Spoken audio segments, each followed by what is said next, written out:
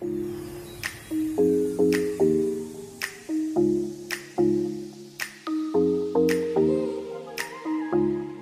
to this episode of Mental Health and Anime, hosted by Anime for Humanity. My name is Heather. And my name is June. And this is a podcast where we explore different topics related to mental health and tie those themes into the anime we watch. This week, we'll be diving into the topic of anxiety, but specifically through the film A Silent Voice. Before we get started, though, how was your week? My week is going okay. Yeah, it's going okay. Did you go somewhere? I did. I went to San Francisco this past weekend to visit a friend and just get some homie hangs in because I've really been needing it. Yeah. Yeah. Pandemic's been rough, man. So I feel that. I went to the beach yesterday with a bunch of friends. First of all, I hate the beach. But I went to the beach with a bunch of friends, and it was so nice to be around people like that. Because like I've seen people since the pandemic, not during like the main bit, but like recently I've been seeing people, but not like that many people in that kind of setting. So I can imagine it being very nice and refreshing. Yes, very nice and refreshing. I'm glad that you got to get some homie hangs too then. Yeah. It was one of my friend's birthdays. Oh, okay, cool. Gemini season. Yeah. It's mine's in 2 days. Oh my gosh. I need to get you a gift. I'm looking around my room like what we still do sons, I'll get you something. Okay. Well, I still need to come up there anyway to go to the I can't think of what it's called, but just describing it. Yeah. Yeah. The way I think of it is anime warehouse. Yes. Basically. Like sprinkle in some sports. Oh, okay. Yeah. Okay. I don't know. All right. What was I going to say though? Oh yeah, but the Leo rising in me did hijack a little bit of the day yesterday because for some reason everyone felt the need to take pictures of me. So I'm just sitting there on the ground like, hello. I saw you post. my friends forced me to post that, and I was like, it's really feeling. I'm at a beach. Yeah, I get it. It's fine. It's whatever. But yeah, anything else from your week? Yeah. Well, some news is that I'm taking a step back from my job, and when I say step back, I'm like quitting because I want to focus more on some of the other work that I've been and other projects that I've been in because they have been like more energizing and fulfilling for me, and so I hope to be more of a support for you in this podcast and any other like projects that we might find ourselves working on together for Anime for Humanity. Really wanting to invest more of my time and energy into this work because it feels really good to have these conversations and to talk about these topics and stuff together. Does it feel like a weight off your shoulders? Oh my gosh. Tried so hard not to say a word there, but yeah. Yeah. It's made the last these past couple of weeks tough though, just because like the work involved with leaving is rough. It's a lot of hard conversations with folks, especially like my clients, like having to tell them I'm leaving, that kind of thing. And so it's generated a lot of anxiety for me. Whoa. Wait, hold on. We're not there yet. Calm down. But yeah, I'm happy to take a little bit of a break. That's exciting. How about you? Oh, how about me? Well, in the past couple of days, I found my new obsession. Stray Kids, the K-pop group. I'm sorry, do you know them? Yeah. Okay. Yeah. I don't know like their music. Like I don't know their music in and out, but I know who they are. I know K-pop. Okay. I just need you to take a brief moment and go on Google. Are we Googling faces? Yes, we are. Okay. So my favorite, my bias. Your bias. I'll spell out his name because it's hard to type after pronouncing. Anyways, Hyunjin. Ooh, okay. Oh. After seeing your anime simplest, Doesn't it make sense? It makes sense. This makes sense. He is so pretty. Now type in Felix. I think you'll probably have to type Stray Kids after. Oh yeah. Mm-hmm. This man is so pretty. He's Australian. Oh. Yeah. Dynamite. Yeah. Yes, that's it. So it's funny because I didn't realize that, and when I was watching, because when I watch like BTS stuff, like when they speak in English, like well, at least the one that does speak fluent English sounds pretty American. But when majority of them are speaking English in like their interviews and stuff, they had an Australian accent, and I was like, did they just pick one? They're just like, they're Australian, and then I found out 2 of their members are from Australia, and I'm like, well, that makes a little more sense. Yeah. Oh, that's funny. But that's what I've been doing for the past 3 days, is just watching their music videos on repeat. No, I feel that whenever I find like a new, especially like a K-pop group, I just fall into a hole because there's so much like content, media and content, to like take in. After this, we'll I'll screen share and we can watch one of their music videos. Yeah.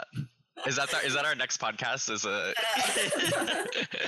K-pop and anime and mental health. Yeah. Oh, so funny. Okay.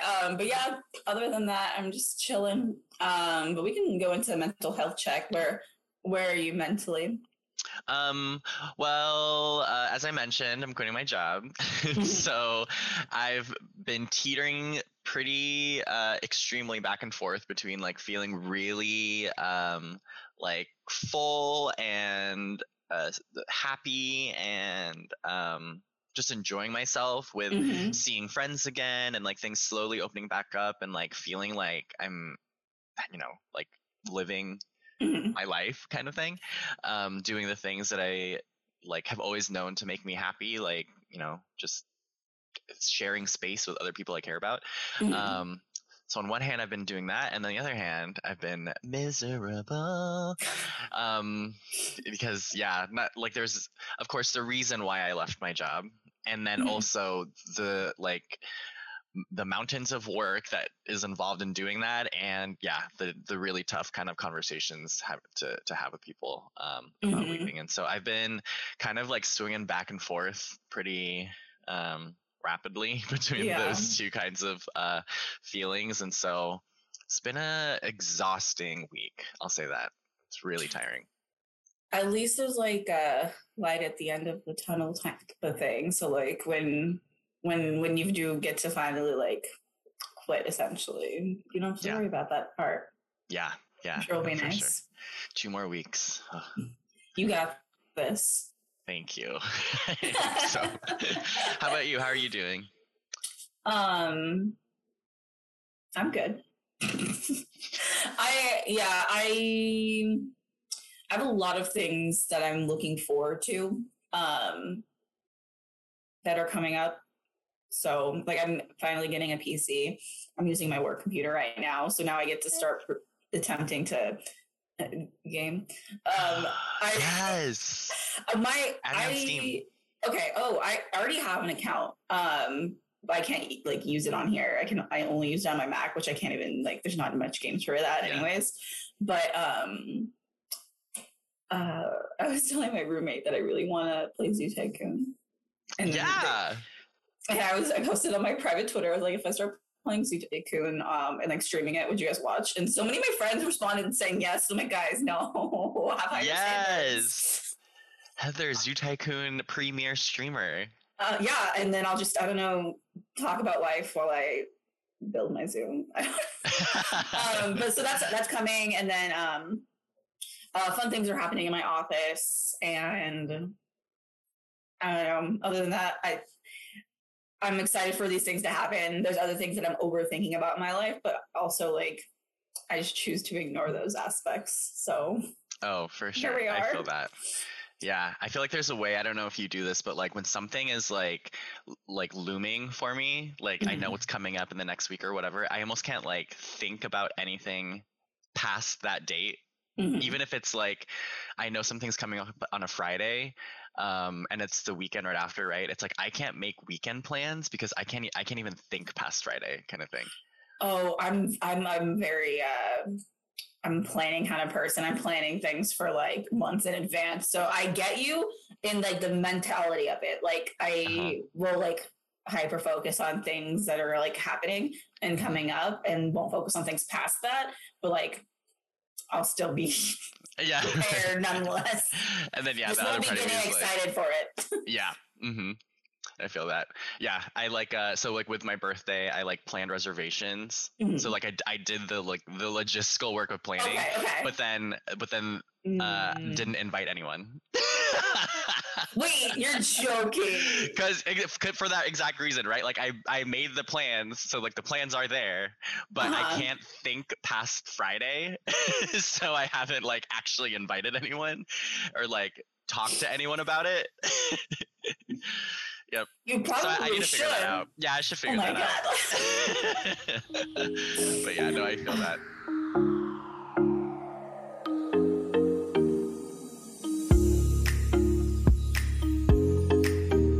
It's so funny. It probably makes you pretty anxious, right? Mm-hmm. Boop, boop, boop, boop. That's our I'm secret so word good for at today. transitions. That's our secret word, everybody. So this episode, we wanted to bring back the conversation around anxiety and focus it or center it around an anime, A Silent Voice, that's on Netflix. And so, Heather, thank you for that recommendation. It ruined me yesterday, and so I can't wait to get into it. Oh my god. Yeah, yeah. So today we're bringing in the conversation of anxiety and centering it around A Silent Voice, which is a movie on Netflix. That Heather, thank you for the recommendation. You're so But welcome. yeah, thank you because it messed me up. But just to kind of define what anxiety is for the purpose of our conversation, I'm using the definition here from the Oxford Dictionary: a feeling of worry, nervousness, or unease, typically about an imminent event or something with an uncertain outcome. And so, I think the operative terms here, right? Fear and worry, and then something. Like an imminent event or something in the future, and so kind of that feeling of apprehension, that building like tension that can kind of accompany that worry. And so yeah, I'm wondering, what's your like personal experience, or like how do you make sense of anxiety in your own life? Yeah, I would classify myself as a pretty anxious person. I really like to have control of every situation in my life, which is very unfortunate for me because I don't ultimately have control of anything. So yeah, I get pretty anxious pretty regularly. For me, it's a lot of like social anxiety. Um, that stems from like being afraid of making a fool of myself. Mm-hmm. But that's a whole other story. Um, but yeah. Yeah, I feel that. Excuse me, sorry. I I don't typically think of myself as a super anxious person. There's a there's a lot of ways in which I kind of the things that I might worry about, I've come to just kind of accept, which sometimes feels like self-deprecating, where it's like I will have thoughts of like, why I don't want to feel like a fool, and my way of like managing that feeling is by just is coming to like a acceptance of like, well, maybe you are. And so sometimes it's like maybe that's not as helpful as in some situations, and or it can come off as like self-deprecating in some situations, but it is helpful for me in managing that. But definitely when it comes to, I think the idea of disappointing people, I think that is where my anxiousness or like my fear and worry is mostly um, uh, centered in. And so it's more with people that I already know, and feeling anxious around them, and feeling anxious about disappointing or upsetting those people. If it's someone I know, I don't care if I look like a fool for you. But Yeah. but if it's someone that I do know, I'm more worried about, yeah, just disappointing them or letting them down. anxiousness for me, it sometimes it can look like or feel like like a lot of like pressure on my chest, like I'm having a hard time breathing. I've woken up like that sometimes before and just been like, ooh, there's something going on in my life if I'm like waking up in the morning and like nothing has even happened in my day yet and I'm already feeling this way. um I'm wondering, do you have any like kind of in your body experiences of anxiety? I think for me, it's a lot of just like in my head, I can feel my mind just racing to the point where I can't think of anything else. And once my thoughts are consumed, I tend to just break down, and generally I just cry. A lot of crying. Yeah, good cry helps. I love crying, to be honest. So it's funny because like when I make jokes about how much I cry, people are like, "Oh, are you okay?" I'm like, "No, but it's okay. This is my favorite It's pastime. fine." Yeah. What do you do when you're upset? You don't cry? Okay. No, for sure. I probably have gotten more comfortable with crying in the past like couple of years, but it is very cathartic to like get a good cry out and then be like, ooh, I feel like I just took like I like woke up from a big nap and like refreshed, clear. Oh, Yeah. 100%. Especially like when you find like a good like playlist or song or something and you're going on a drive and you just like scream the lyrics while crying, and then at the end you're like, yep, cool, needed that. Gotta go back to being myself now, I guess. Yeah, that exact thing happened to me like a couple weeks ago on my way to work. I hadn't ever listened to the lyrics of this particular song before. It was I think it's called "Pull My Heart Away" by Jack Penate or something like that. It's like an older song, but Okay. I had not listened to the lyrics. But then for whatever reason, I was like, maybe today at 8 a.m. on a Tuesday morning, I will actually pay attention, and I did, and I was like, on my way to work, and it's like, okay, I made a choice this morning, but That's so funny. That's kind of like what happened to me with "Musician" by Porter Robinson. Oh yeah, catches you off guard. Yeah, music, man. Yeah, I love music. You can have a whole separate episode about that.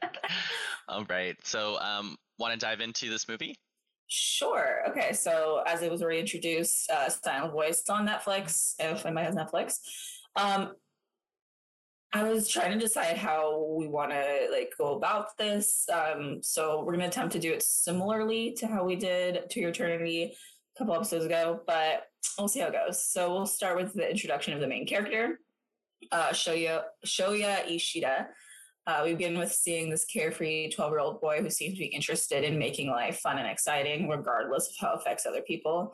We get introduced to the new student class, Shoko Nishimiya, and Shoya immediately is taken aback by the fact that she's different. He views her as different and begins to play pranks on her, claiming he wants to know how deaf she really is. I should have said that she's deaf, but I feel like if you've seen it, you understand. This proceeds as he begins to resent her more, since she does not seem to react the way he wants her to. And he also starts to view her as more of a hindrance in class, since they have to go like slower because of her, and now they're just starting to do like learning sign language a little bit and whatnot. This escalates until he ends up owing thousands of dollars after destroying her hearing aids. We can talk about that first. About like, it's interesting because I started reading the manga right after, because I had not a phase, but I just really liked the movie, so I started wanting to intake any other forms of media of it, and the manga does describe why he's like that a bit more. There's more details I probably should have remembered because I haven't read it in a couple months, but for example, I remember he kind of like picked on this boy in their class, and it turns out it was his older sister's boyfriend at the time's little brother. So then like the sister's boyfriend like beat the crap out of him. And I think that was one of the things in the manga that kind of stemmed his like acting out, if that makes sense. But don't get that confused with Pedro. her current baby daddy. Yeah. I probably should have taken more notes on like how the manga is a little bit different. But either way, he seems like a little shit, and it's hard to sympathize with him when you first watch it because you're kind of like, this kid is just straight up bully, and we're supposed to care about him eventually. But yeah. So yeah, I kind of liked how they pieced together like this opening, like basically like vignette of their childhood, and how they did kind of present Shoya as just kind of like like a douche, and but with not a lot of context as to why, right? We don't really get that, which I think was I thought was like helpful in kind of not trying to make excuses for totally like his behavior, and just being like, this is like they're really like you don't need the context, because all you need to know is that he was a jerk to this girl. And that's all the information that you need, at least from this opening vignette, for you to to take you through the story that we're going to take you on, kind of thing. And that's why like those bits and pieces from the manga weren't added. Like that makes sense. Like I like how you put it. Because at first when I was reading it, I was like, wow, this kind of would have helped with his like character development a little bit. But then when you said it like that, it puts into perspective a little bit about like not making excuses. That makes sense. Also about the whole opening. Did you like the vibe? That sounds weird, but it started off with that one song. What song was it? I can't think of the song, but I do have thoughts about like the way that they use music throughout. But hold on, which song is it? Maybe I can hear a snippet. Crap. Hold on a second. Silent voice. Who's gonna get there first? American song. American song. That's not it. It was not Billie Eilish. Maybe it was My Generation. What is it? My Generation. Oh, My Generation. How's that song go? Wanting to sing American Idiot, and that's not it. Oh, by The Who? Yeah. People try to put us down. Is that how that goes? Talking about my generation. Yeah, okay. I thought that was just very interesting, especially with how the motion of the characters were kind of moving with it. Like they had this like I don't want to say swag about them, where they're like, yeah, we're 12-year-old boys and we don't give a crap what anyone thinks. Yeah, there's like a carefreeness to it that was that felt kind of like reckless and innocent at the same time. Just like we're doing whatever we want and we're not really like thinking about the consequences. I think was good at setting the tone for like, these are kids and they don't really know what they're doing, but they're having fun or whatever. Like they're just doing whatever feels good or right for them right now, kind of thing. But they're about to learn that their actions have lasting consequences. So at this point, the narrative flips. His friends completely turn on him and begin to blame him for all the pranks and bullying, while everyone did participate in some way or another. From this point, Shoya becomes the kid that is bullied, and we start to see how anxiety becomes a very big factor in how he goes through his life.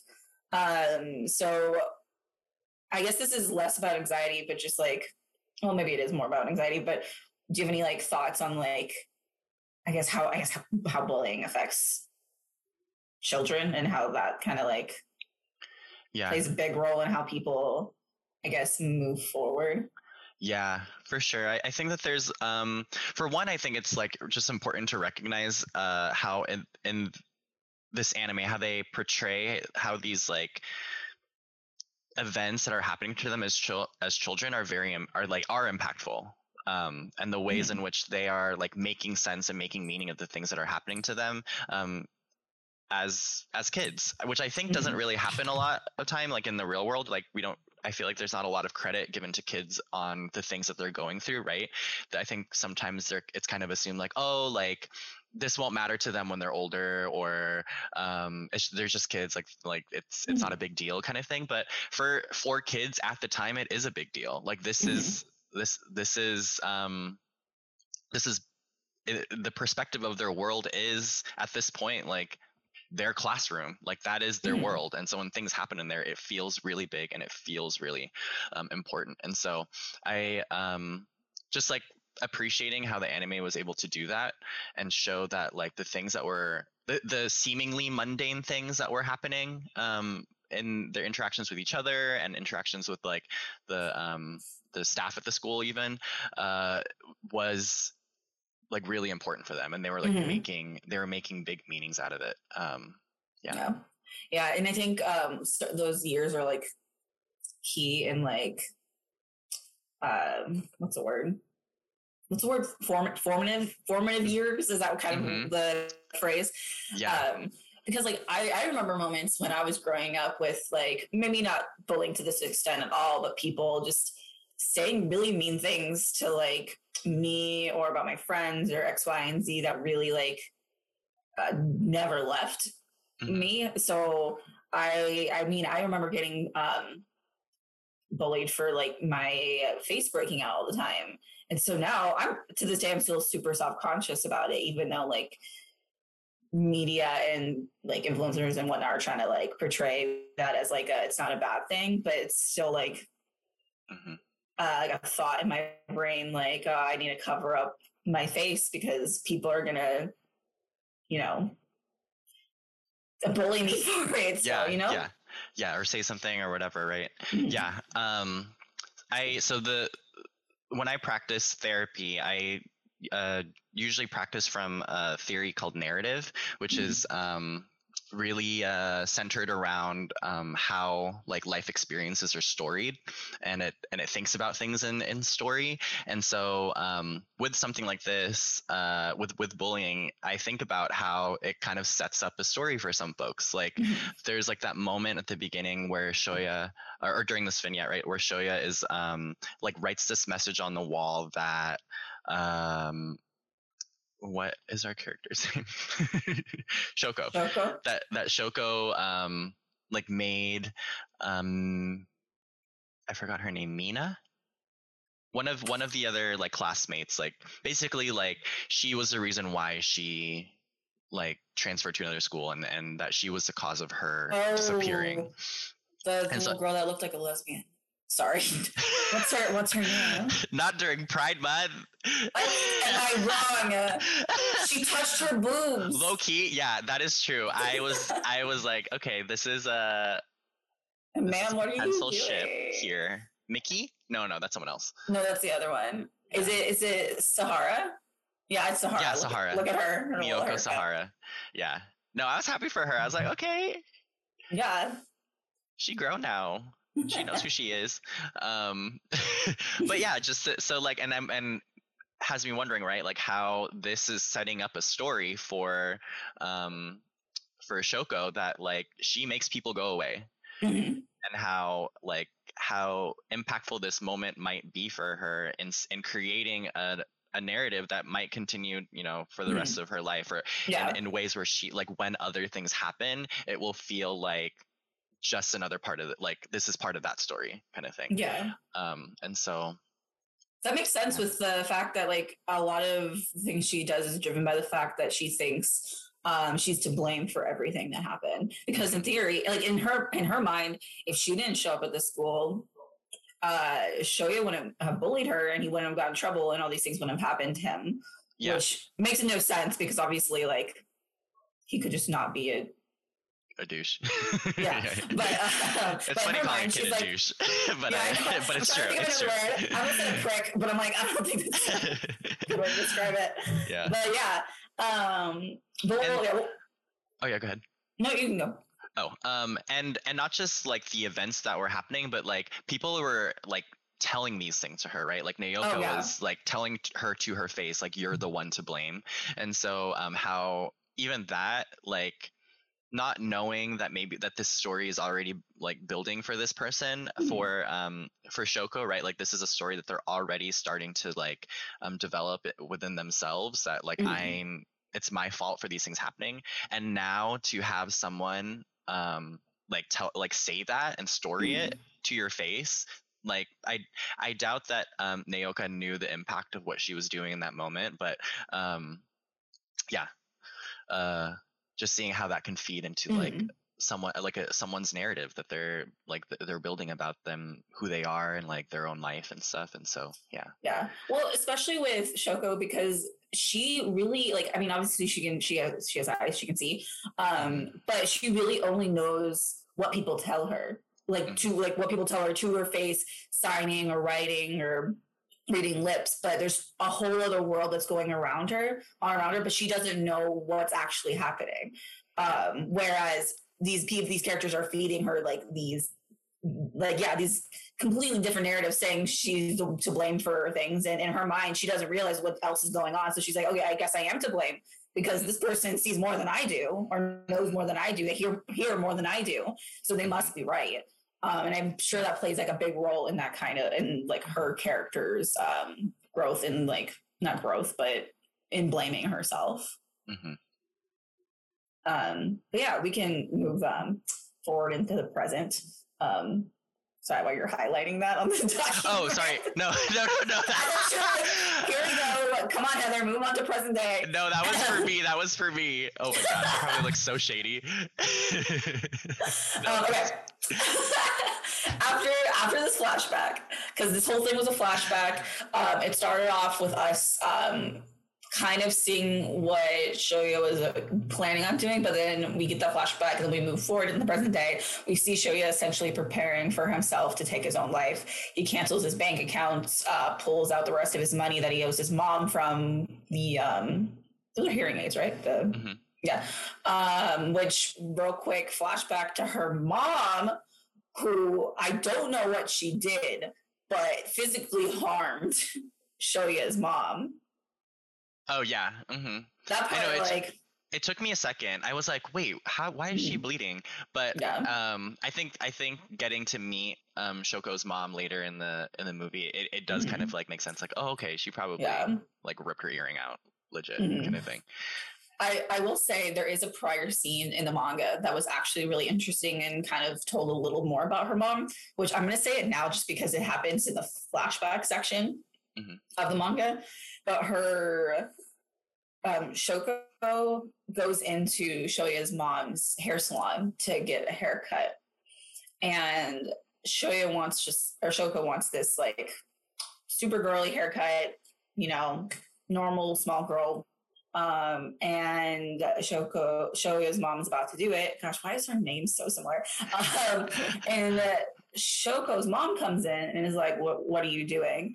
And Shoya's mom's like, oh, like, this is the haircut she wanted. And Shoko's mom's like, no, that's not what we talked about. I told you to get this one. And it's like cutting it super short so that like she looks more masculine, because her mom feared that she'd get bullied and wanted her to look like a boy so that kids wouldn't bully her. And then she like left. I don't know for what reason, but then Shoya's mom's like, do you want that haircut? And she's like, no, I don't. And so Shoya's mom still gave her like the girly haircut, and Shoko's mom came back and was pissed and then was like, I'm not paying you, and then left. But that all happened before Shoko started going to their school. So I think I just thought it was interesting because it really paints more of a picture of like her mom as like wants to be helpful, but in the worst way possible. Not very informed by what's going on around her, or even like what her daughter is telling her, and more just based in like her own anxieties. Sounds like, right? Like mom is anxious about like her daughter getting bullied, which makes sense, and at the same time like is not able to take in anything that her daughter is saying, anything that like you know, Shoya's mom is saying about like, hey, like I think, you know, this is what she wants. Kind of thing. So it was very interesting, but so sorry, we'll circle back to where we were. Pulls out the money that he owes his mom. That's where we were. Rips off his calendar after the point when she was deciding to do it, but ultimately decides not to. This is the moment. This moment just shows where his character is when handling his anxiety and trauma.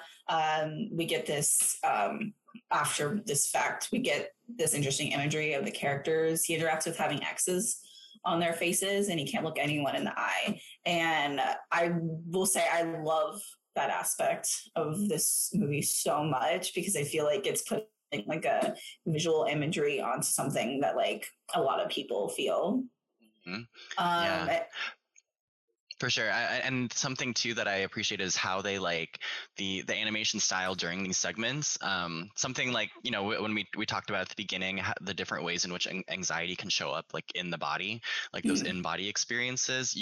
I feel like they did a good job at trying to show how it feels like for Shoya when he is experiencing heightened anxiety when he's in a crowd of people or like trying to get to his classroom and moving through the hallway. Like it was like everything was kind of like blurry and like the sound felt muffled and yeah, you just get the sense that like it's really disorienting and it's really like impairing to like, I don't know, it looked like it was hard to walk kind of thing. Yeah. And you can't see. And on that note, sorry to circle back again because I forgot to talk about a bit about that. It's just his mom's reaction to him attempting to take his own life, and how I feel like this entire time she's surprisingly not a bad mother. And I feel like that is interesting in anime specifically because I feel like a lot of shows that do portray anxiety and stuff have the crappiest parents. But she's over here just like, for the love of God, please live. I'm literally begging you. I'm gonna accidentally burn your money, so you have to make it back anyways. Yeah.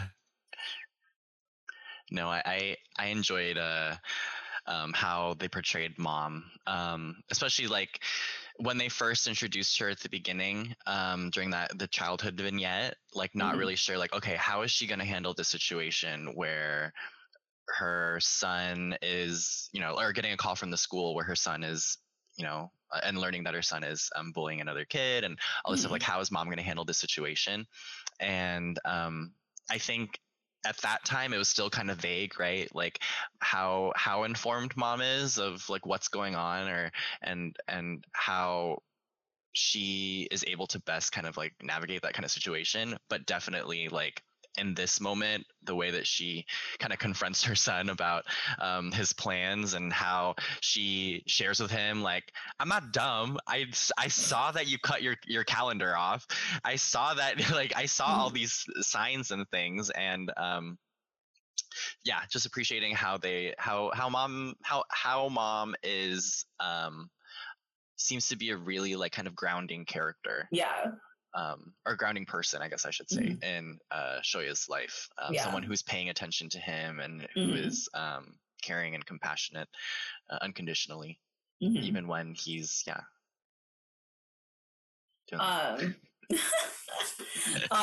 speaking of important characters in his development, I think it's a good time to bring up I'm gonna say this correctly, Tomohiro Nagatsuka. I never learned his name. I just knew him as the one that kind of looks like Mineta. Yeah, I was gonna say the one that looks like a green-haired Mineta. So this kid really just inserts himself in Shoya's life. Shoya went out of his way to help this kid. Really hesitated at first, but eventually does do the right thing at his own expense, especially because I think he like lost his bike after that. This really shows us, first of all, how he's like changed over the past 5 years, because he's like helping someone else out, knowing that like something bad's probably going to happen to him, and sets him up on that path to gaining an authentic friendship. And I think that's the first time we see like an ex fall off someone's face is with this character. I really do like this character because he just kind of is like, I'm not leaving you.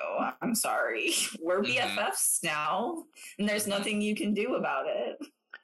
Yeah, no, for sure. I feel like Tomohiro like spoke against all of the kinds of messages that Shoya was telling himself in his Mhm. anxiety, right? Like that people are gonna like people don't want to associate with me, people don't want to be around me, people are talking behind or talking bad about me, like all of those things that Shoya I think it's like during one of those early scenes where he's literally like Mhm. dubbing the conversations that other Oh people yeah. are having around him, right? And so like which I thought was like a genius way of Mhm. showing that, yeah, like Shoya's anxiety is giving voice to these other people, and that voice is saying bad things about him, right? And Mhm.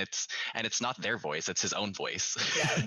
because he's dubbing it. But yeah, the way that Tomohiro like was speaking directly in opposition of those things, right? And saying Mhm. like, I'm here and I'm gonna stick around. I'm your best friend now, kind of thing.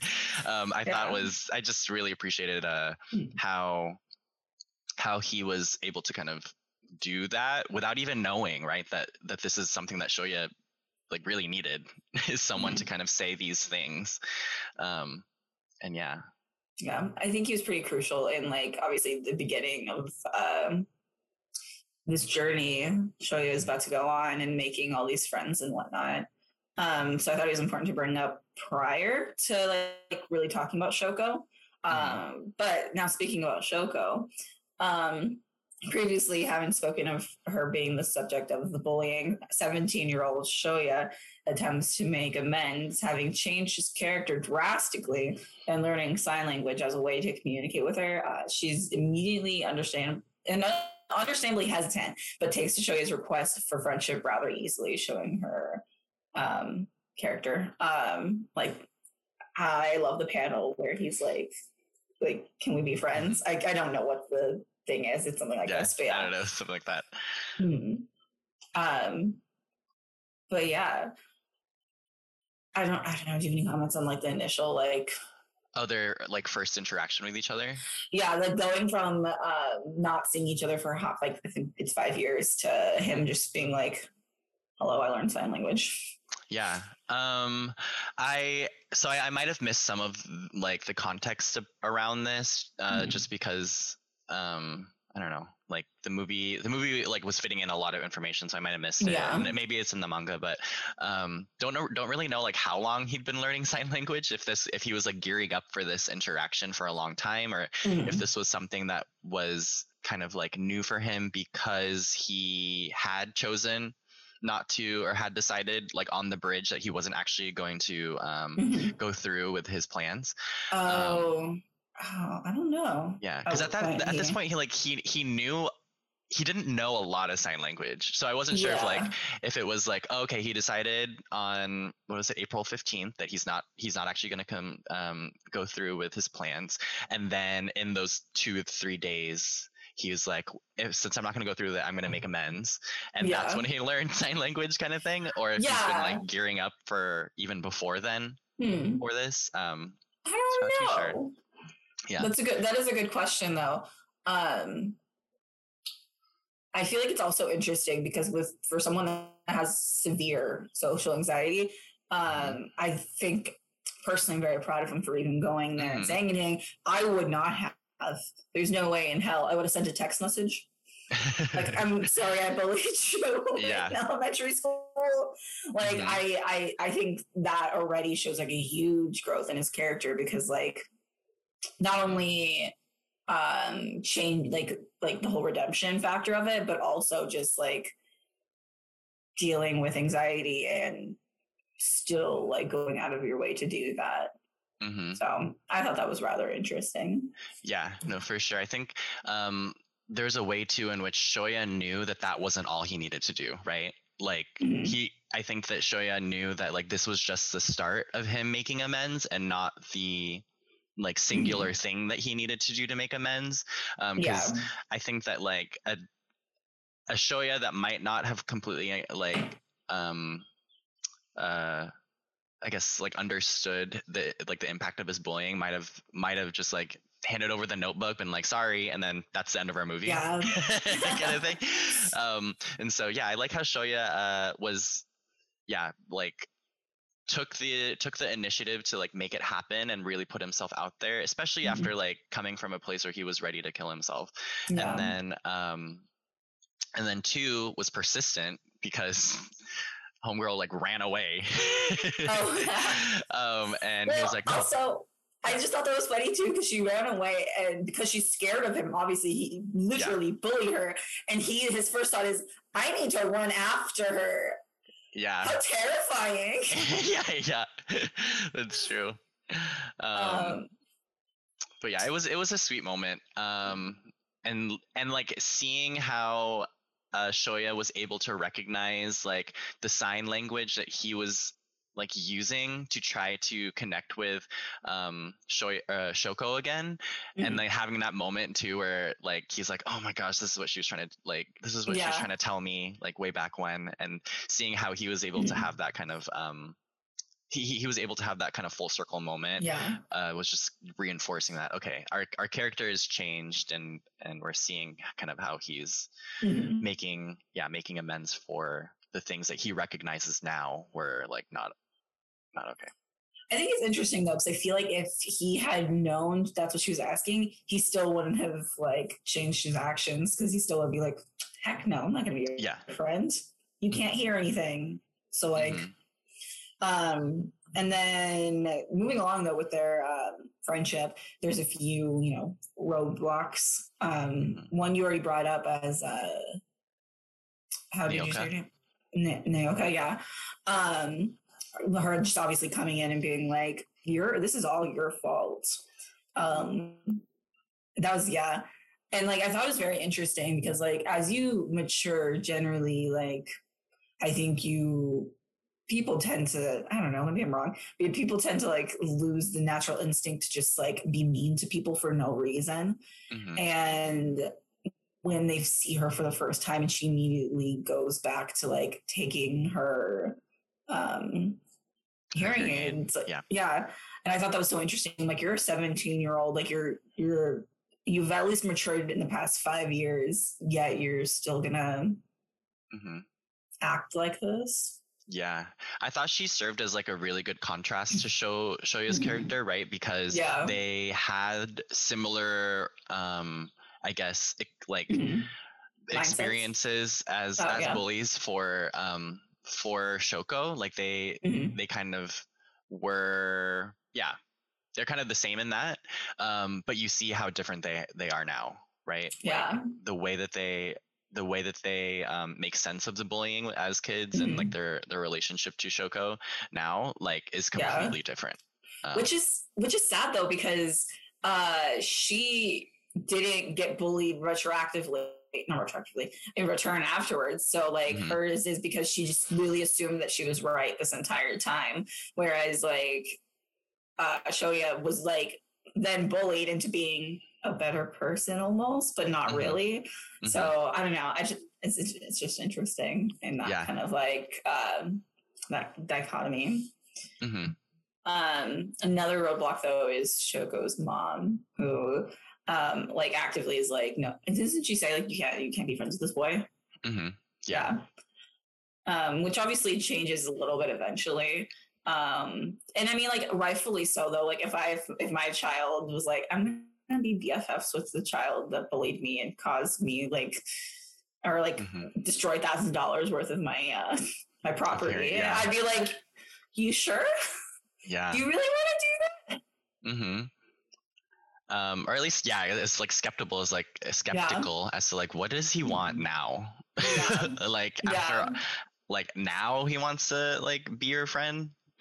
I could sense Shoko's like at this point, right? It was coming across as hesitation, but we didn't know at this point yet the full extent to which Shoko's mom like her style of parenting. We don't quite know that yet at this point, but I could get her being like pretty skeptical. But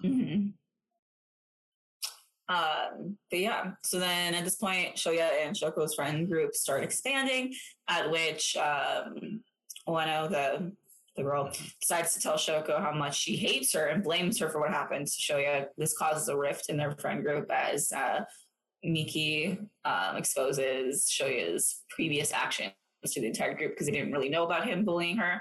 Shoya dismisses any apologies and only continues to remain close to Shoko and her family.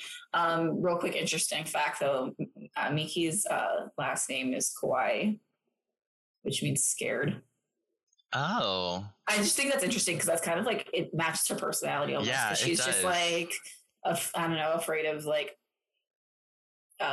anyone seeing past, like seeing deeper into her. You know what I mean?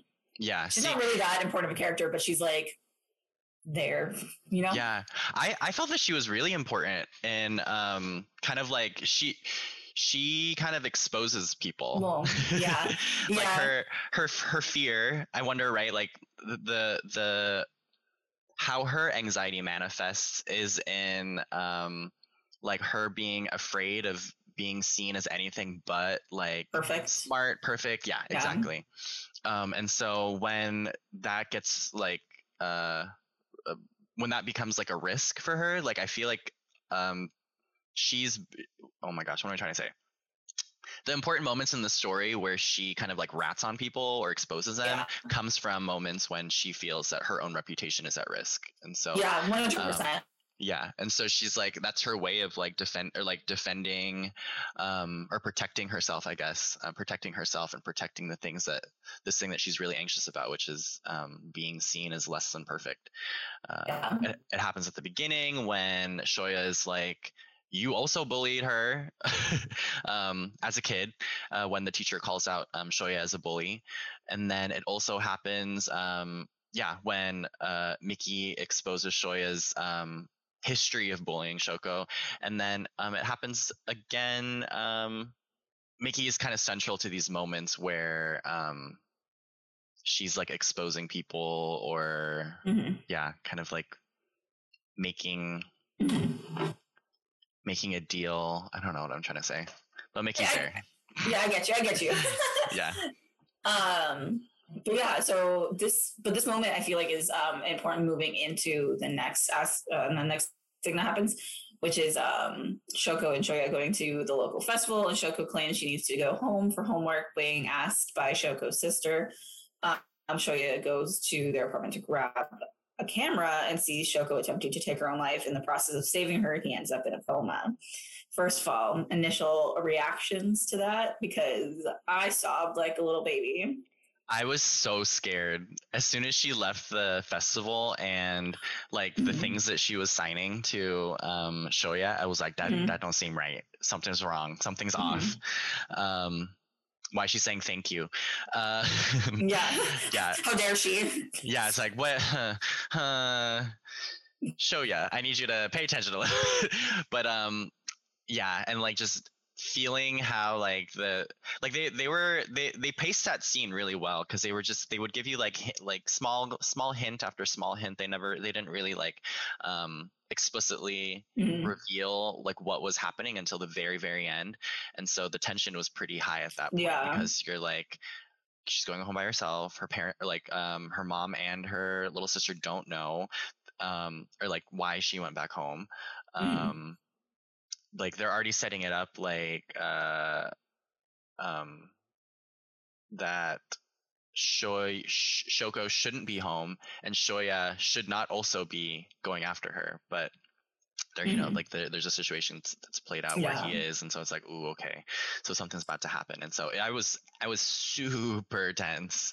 That scene really caused me a lot of anxiety when he was running after her to like once inside the apartment to stop her, and just everything was getting in his way, and I'm like, oh my gosh, this is like my dreams when I try to do something and I simply can't do anything because like for some reason Dream Me can't walk forward without tripping over something, you know what I mean? Yeah. And like they do the same thing where the like it gets hazy, like the sound was getting muffled, and just feeling really like disoriented by that scene when he's like trying to run to the balcony. And I thought it was interesting because at this point, like when I was thinking back to the movie, because I've seen it a couple times, but I haven't seen it in a little while, so I was like, wait, why did she even want to do that? And then when I was like writing the notes for this. I was like, oh yeah, it starts with the whole fact that she just blames herself for everything, and like homegirl comes in and is like, this is all your fault. So Yeah. Yeah, I got the sense too that there's a scene towards the end where her little sister is taking the photos off the wall um, that she had taken, and she reveals too that like the reasons why I was taking pictures of dead things and putting them all over the house was because I thought it would help my sister in like changing her mind about her plans to kill herself. And then they do like a really brief kind of cut to a young Shoko crying, and and they play that scene as Shoko's little sister. I keep saying Shoko's little sister because I don't remember her name. But right, they play that scene right as Shoko's little sister is narrating that like this is something that that she said, and so it had me thinking that that this plan or this idea that she wants to die or that she wants to kill herself might have been like around for a while, as long as she was a little kid. And so that to me kind of said that like, or at least like that kind of, I don't know, made it seem more clear or made more sense if she's been thinking about this actually for a really long time, and it's more that the events that have just happened and most recently, right, like that are kind of reminding her of this plan. Because that's the other thing too, right, is that like none of this, like Shoko, like since being kids, Shoko had kind of moved on and like was living her own life, and then Shoya coming back into the picture was bringing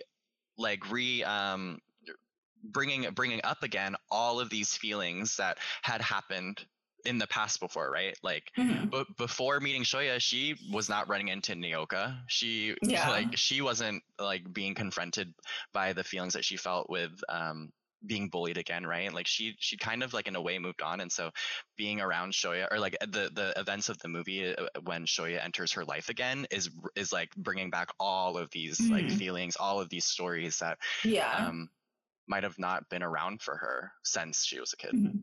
So you're blaming him. Just kidding. I will say it was probably one of those things though where it's like it was more internalized, and so him coming back brought it to like the forefront of her mind. Exactly. Which at that point it's like, okay, now we can finally address this and like not do it, or I guess in her narrative do it and then that's what it makes me think is as far as like I think that her plan or her desire to kill herself might have been there with her since being a kid, but the events of the movie like took her back to that place of being a kid and being bullied and having Nyoka tell her that she's the one to blame. Like it like took her back to that place. And so that was kind of how I made sense of like, why is she choosing to kill herself now? It's like, okay, I see. Which is also interesting because like once that does happen and then Shoya ends up in a coma, I mean now what's her face has more of an excuse. Why can't I say her name? Nyoka. She has more of an excuse to be like, well, again, this is your fault. And I just think it's wild though that like something that's way more drastic than anything that's happened, Shoko's able to like move through that though and be like, no, I'm gonna fix this, and then like proceeds to like speak to all their friends and clear up what happened and start changing that narrative for him while he's not conscious.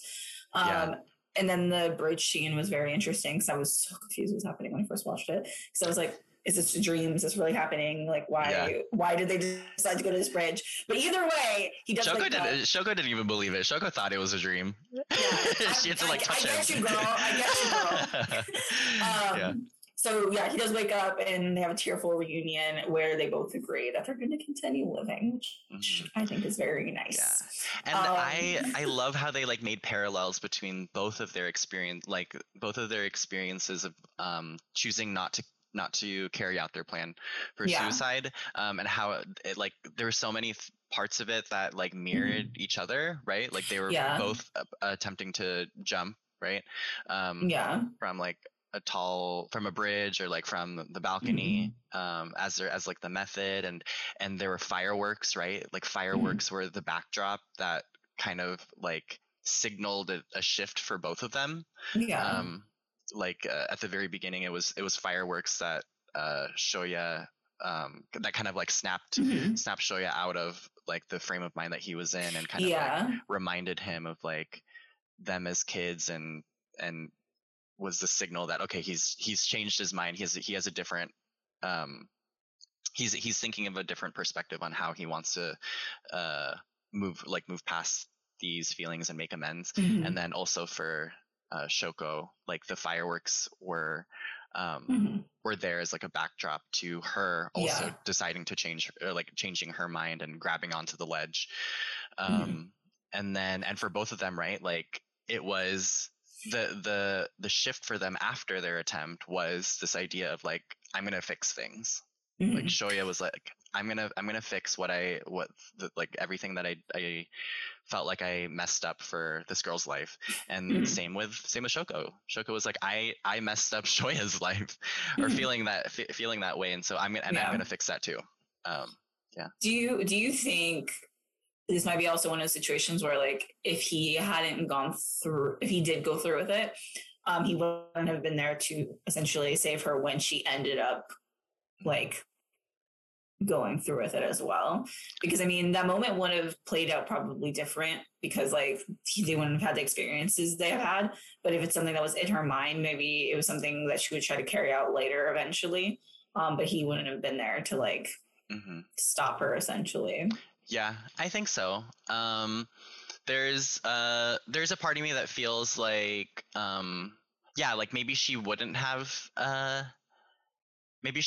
committed suicide, because at that point in her life, right, she wasn't being confronted by like the negative feelings that she had when she was a kid, because Naoka isn't in her life, Miki isn't in her life, what was her name, Sahara wasn't in her life, and so she had she just kind of built a different life for herself that didn't have to remind her of all the trauma that she experiences as a kid. So part of me thinks that like she might not have, and at the same time, like we said, right, like this is an idea that she's, if this is a feeling, an idea that she's held since a kid, then it might have eventually come to the forefront again, and not I don't know if she would have someone there to support her in the same way that Shoya was.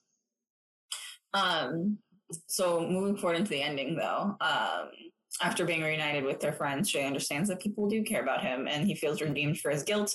And we see the emotional scene. Oh, I spelled scene wrong on my notes. Of all the exes falling away, and that was another point when I started crying again, because that was very well animated and well depicted, and I feel like it's very accurate for how like that kind of feels sometimes when you realize like all these people around me aren't actually like saying and doing things that I think they're doing, and on top of that, there are people that do care. So yeah, that was really that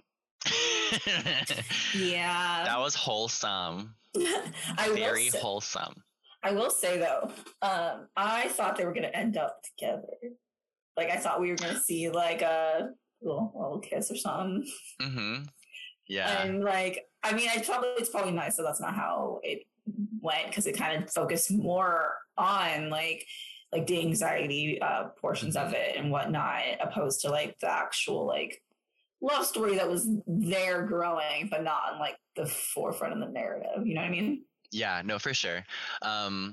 Yeah, I think it might have distracted from the story of like these kids overcoming their like their experiences of trauma and the ways that it's impacted them as adults. Like it might have distracted from that a little bit, and at the same time, like room for a sequel. You right. Yeah, I do want to bring up though the idea of like redemption when it comes to these things, because like, do you think at some point, do you think what he was doing was more self-serving than anything? Yeah, I think so. And I think there's I think you kind of get that during the bridge scene Mhm. where he's like it you get a sense that like he doesn't all the things that he's done that he thought were going to make things better, but then things weren't, and so Mhm. because of what happened on the Ferris wheel, um, I think that's kind of like where when you see a shift for him, where he's kind of also realizing that like all these things that I thought like would make things better and like would be me making amends, like reconnecting you with Mhm. that girl like from or from our class that like left, Mhm. and like reconnecting you with Naoka, like it was, I think at that point it was more self-serving. Like he was like, Yeah. let me just do these things and then it'll like then everything will be Yeah. better and then I can move on. Yeah. But then it was like that moment during the bridge scene where he was like, oh, okay, it can't just be about like me doing XYZ. Like I actually have Mhm. to like show up and be like Yeah. um an authentic like person for Mhm. Shoko. It's not just about like checking off boxes. Mhm. Yeah. I think it's interesting because like there's a lot of characters in like different shows where they like have like redemption type arcs, and at that point it's like sometimes I'm like, do I fall into this? Do I personally forgive them for what they Mm-hmm. did, or like do I hold on to it? Because like for his character, like I adore his character. I love his character so much. I mean, obviously, like when he's older and more like mature, but um it's that idea of do you hold on to like the crappy things that these like characters or like people in your life, for example, have done, or Mm-hmm. do you choose to like believe people can change? And I think that's like an Yeah. important thing that this show or this movie kind of shows, because it's like redemption is possible for Mm-hmm. whatever reason it may be, but Yeah, no, for sure. I think it definitely is kind of like a like I feel like there's probably some people who have watched this movie and have walked away thinking like, no, he's still an asshole. Like, mm-mm. can I use that word? I don't know. Oh, he's I'll he's still a douche. Well, I'll figure it out. yeah. Oh, he's still a bleep. Like I'm sure there's people that will walk away from this movie thinking that and feeling that, and have the perspective that like there is no redemption for this character. Yeah. Like the or at least in the sense that there is like that there will be a completeness to that redemption. Like, Mhm. yeah, like once he does this, then he is absolved of his sins, and then he can move on and never have to feel bad about what happened ever again, kind of thing. Mhm. And might be more of the perspective of like he's gonna be thinking about what he did for the rest of his life, Yeah. and redemption is going to be like a lifelong journey for this guy, Mhm. kind of thing. I think there's a lot of different ways in which someone might interpret Shoya's story Yeah. as of redemption in Mhm. those kinds of different ways. And I kind of like, and I don't really know where I land yet either on that. There's a part of Interesting. me that, Okay. yeah, there's a part of me that feels like um, that, yeah, like I see the ways in which he tried to attempt to make amends, right? Like, and redeem himself, and how that changed over time in that way, right? Of like, it started off with just giving back the notebook, Mhm. but then he was like, no, like that's it, like that's not all I need to do. I need to do something else. Maybe if I Mhm. reintroduce her to all these other people, Yeah. then that will be what it takes to like Mhm. to feel like I've redeemed myself. And then when that didn't work because Naoka is a jerk and instead like reignited all these negative feelings Mhm. from childhood, then he realized, no, I just need to actually show up for this girl and be the friend that she always like saw in me or wanted in me, Yeah.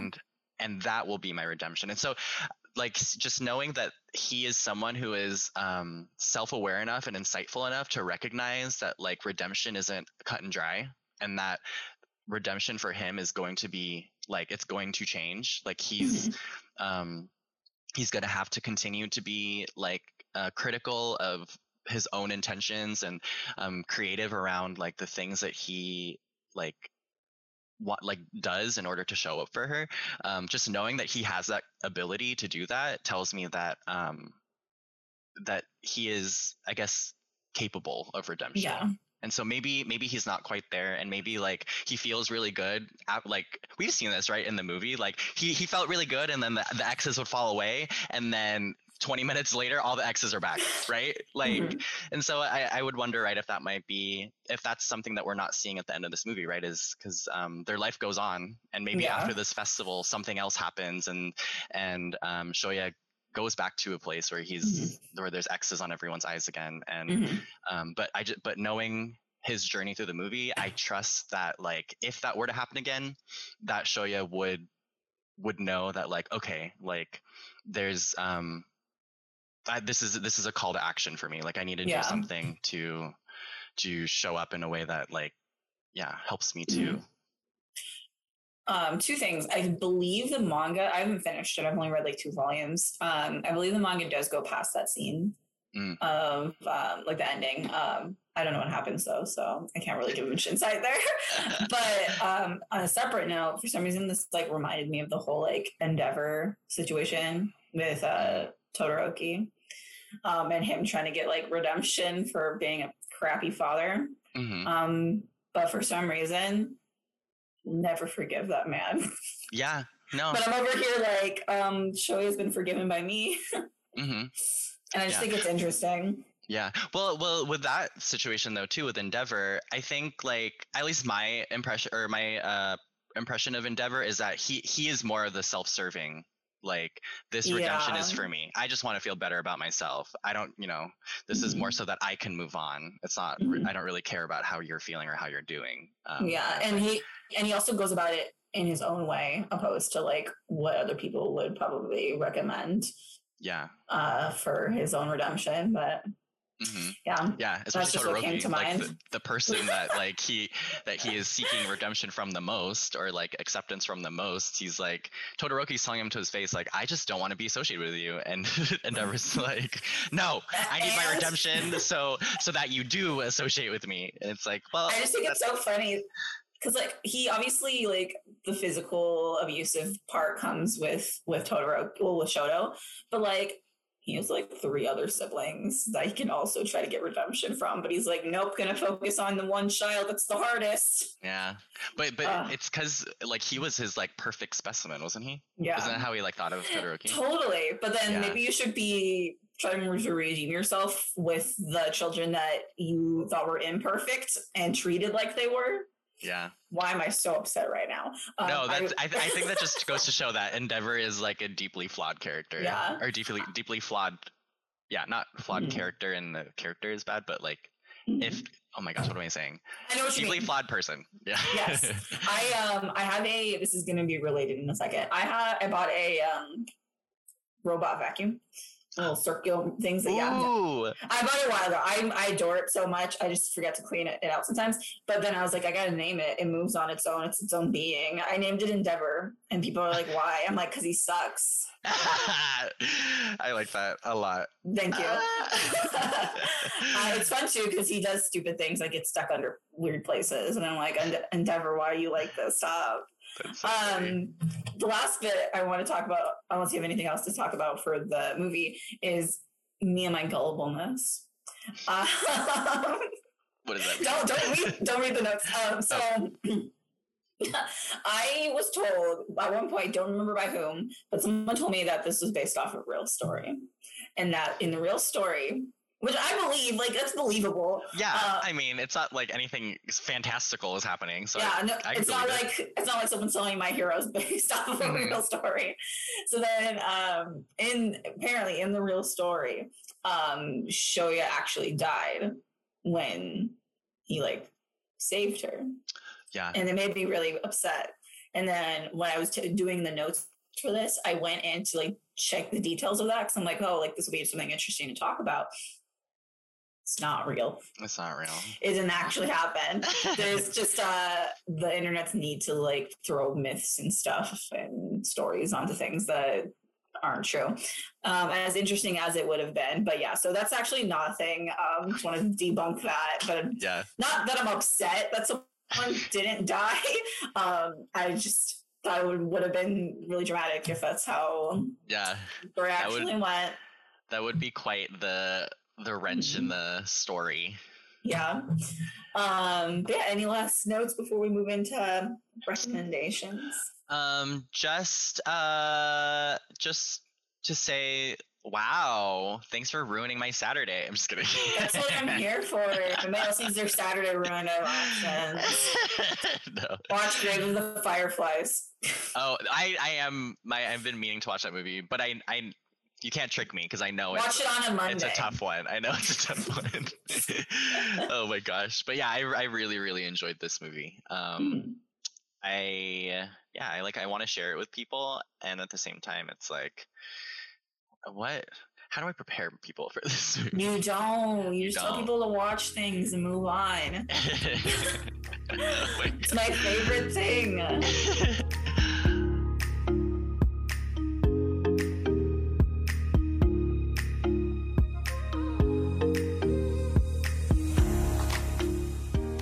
But yeah. So do you have any anxiety related recommendations or just recommendations in general? No, but hopefully in a couple weeks when I have more time on my hands to like catch up on my backlog, I will have more recommendations. Okay. Yeah. Definitely watch this movie, I guess. Yeah. Oh yeah. They're like, oh, that's cheating. I said that this is your recommendation. Yeah. Well, my recommendations. I put down a recommendation that I was planning on watching and then I didn't. So I had to change it. My original recommendation was, I think it's called Welcome to the NHK or something. So I didn't end up watching it and didn't want to recommend something that I haven't completely seen. Which is stupid because I'm about to recommend something that I've only seen an episode or two of, but I think it does depict anxiety pretty well. It's called March Comes In Like a Lion. Don't ask me what it's about. I don't remember. Never mind. I'm gonna pull up something. That's terrible of me. I should probably say what it's about. I'm Googling right now, and I'm gonna have more to say about it than you. Okay, so the main character has never Kiriyama has never had any luck with social relationships as a child. He's bullied and isolated. See, me thinking about themes. Anyways, and things only get worse as he gets older. His parents pass away, and his adoptive father puts him on a pedestal for his exceptional shogi talents. You know what shogi is? Is that a board game? Yeah. Okay. Causing his adoptive sister to despise him. By the time he gets to his late teens, he has little desire or ability to form meaningful bonds with anyone. Thanks to other people like the warm and friendly Kawamoto sisters and his boisterous self-proclaimed rival name that I'm not going to pronounce, he's never completely isolated, but it'll take a lot of work for him to come out of his shell. So, really on theme. The next recommendation is just Yuri on Ice because, like, Yuri is a big ball of anxiety, and I completely understand him with that one. I don't know. Yuri's character is very relatable in like so many senses. Yes. Also, food. Oh yeah. My other recommendation is literally anything because I'm pretty sure you can find anxiety in every anime. Mm-hmm. So yeah, for sure. I feel like anxiety is such a universal human experience. Like everyone has an experience of anxiety. It's just a matter of like how people cope. How people cope, how it shows up for people, and even just how people talk about it. Like I didn't have the word anxiety in my vocabulary until like late into high school. Mm-hmm. Yeah, I didn't know what it was. I just called things. I would just say I was worried or nervous, which I mean, same, like, or not same, but like similar feeling. But didn't have access to that language even for a while. Well, thank you for joining us today, and I can't wait to see what our next episode has in store. I think we have a good one coming up after this. So I'm excited. You can follow Anime for Humanity, Anime for Humanity on Instagram, or Anime 4 Humanity on Twitter for more information. And you can follow me at pockethealer.therapy on Instagram. Well, we'll see you next time. Bye.